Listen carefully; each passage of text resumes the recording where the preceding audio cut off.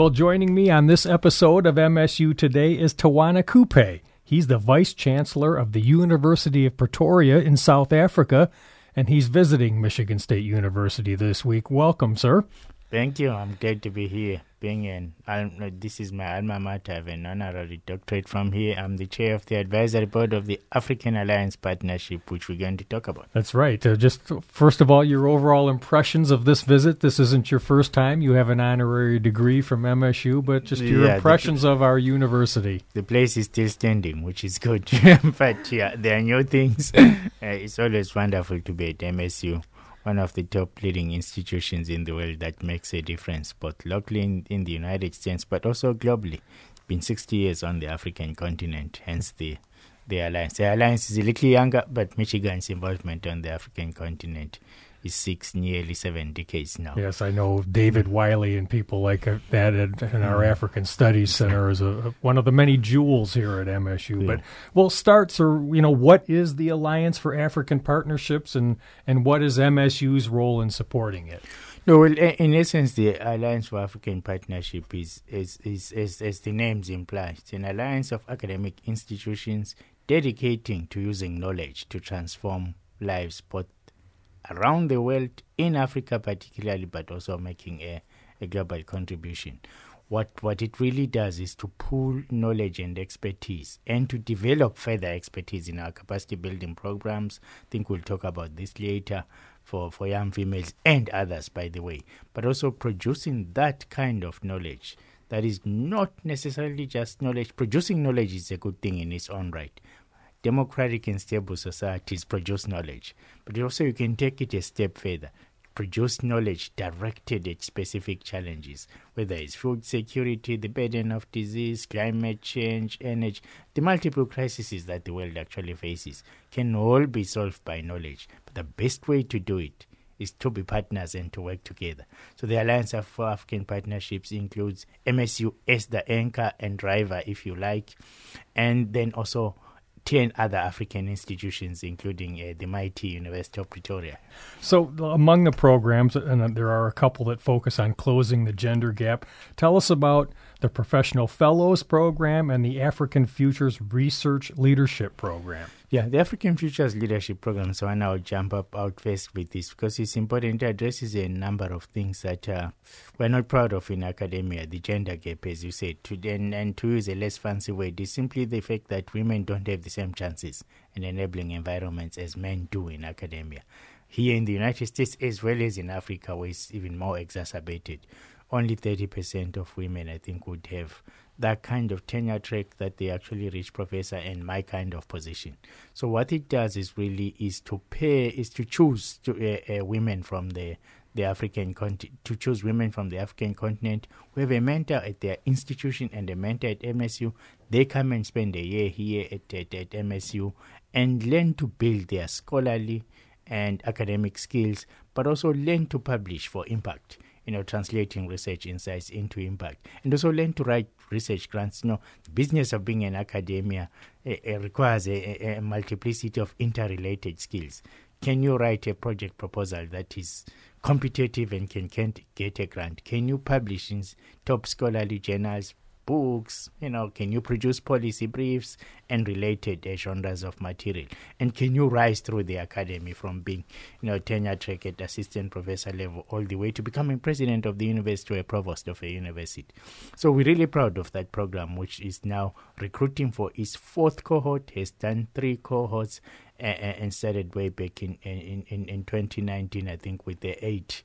With 8, and also there is coming a video series from the first cohort, I think, in other cohorts to say what's been the impact of the program, because the proof of the pudding is in the eating. Impact is not only us impacting it, is people want to see that the African Futures Leadership Program does indeed produce future leaders who are top academic administrators, people who impact lives.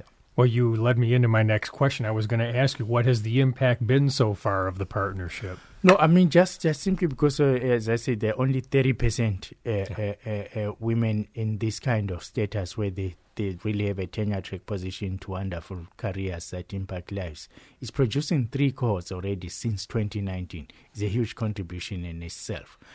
And remember that the AAP is not the only one also doing this. At the University of Pretoria, we also run similar kinds of programs funded by Carnegie, Mellon, and others. So what AAP is putting into a pool of a movement, if you like, for dealing with what we call early career researchers, but particularly in this instance, women. So we are contributing to closing the gender gap.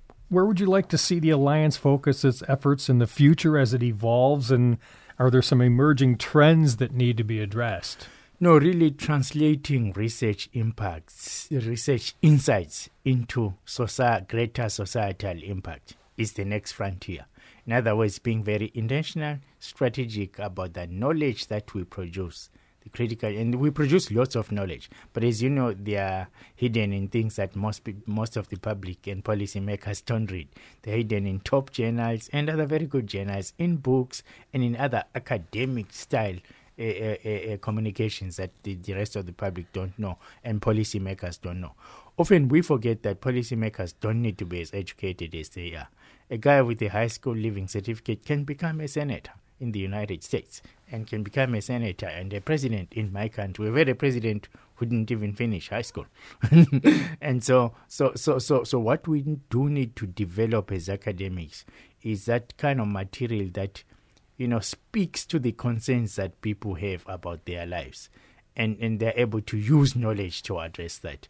So policy briefs, if you like, podcasts like yours, working with guys we need to work more with guys like yourself because you reach an audience that we would not necessarily reach as academics. So that the knowledge that we have can really reverse 2 of the big existential crises we have in the world.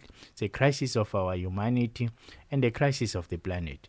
On the crisis of the humanity, all across the world, not just the United States, you see increasing violence, including intrapersonal violence. School shootings in the United States and other things like that. It's not only in the United States. The violent crime in South Africa, directed at persons, by persons, if you like. Then bigger crimes, theft of billions of US dollars and millions of rands and all of that.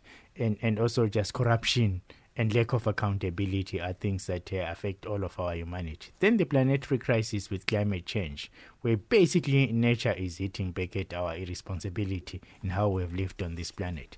All of that can be resolved by knowledge, and all of that can be resolved by alliances and partnerships of knowledge institutions, bilaterally, but more preferably multilateral.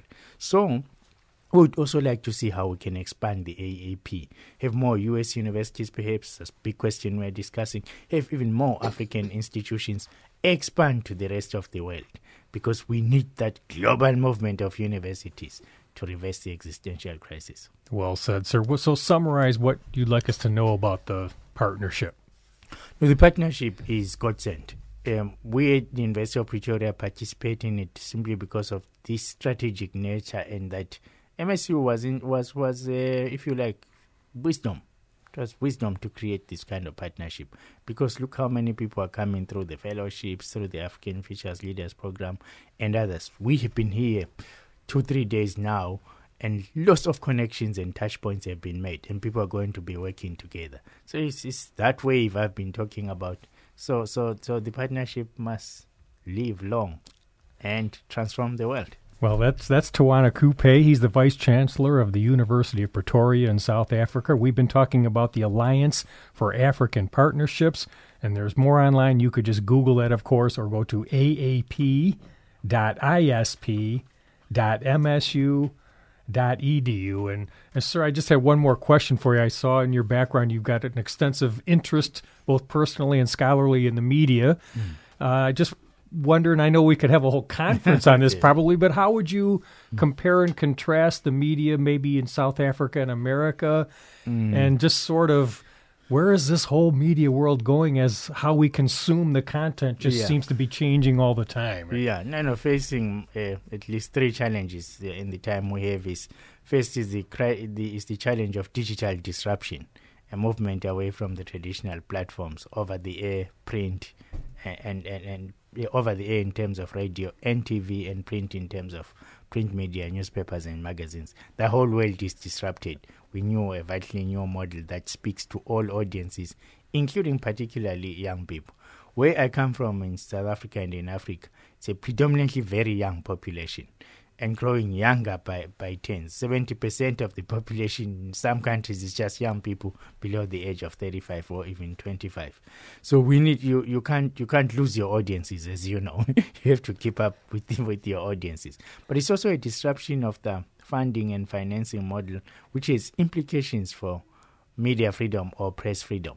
Press freedom is under threat all over the world from interesting multiple sources, the disrupted models, and also changing commercial models and commercial pressures, and some governments as well playing fast and loose with being accessible to the media, and then also from this phenomenon of disinformation, misinformation. Those are nice words we use. We call it fake news and all of that. But actually we're talking about lies, propaganda, and lack of facts. and I think we should call it by what it is. So all of those threats, I think, are true in the United States, true in South Africa and the rest of the world, in varying degrees, of course. But as you know, there is no society that is ever developed without a free media and a free press, and also circulation of accurate information that in a sense unites people in having a common purpose to drive our common humanity, if you like. So very dark days, and also there are also old-fashioned threats like journalists being killed, arrested, whistleblowers being, even here in the United States, whistleblowers being arrested, and people being forced to reveal their sources. So that can't really be good for democracy and good for a sustainable world. Well, a great summary there, sir. Well, thank you again for coming in today and for joining us at Michigan State University again. Thank you. That's Tawana Coupe, the Vice Chancellor of the University of Pretoria in South Africa. And I'm Russ White. This is MSU Today.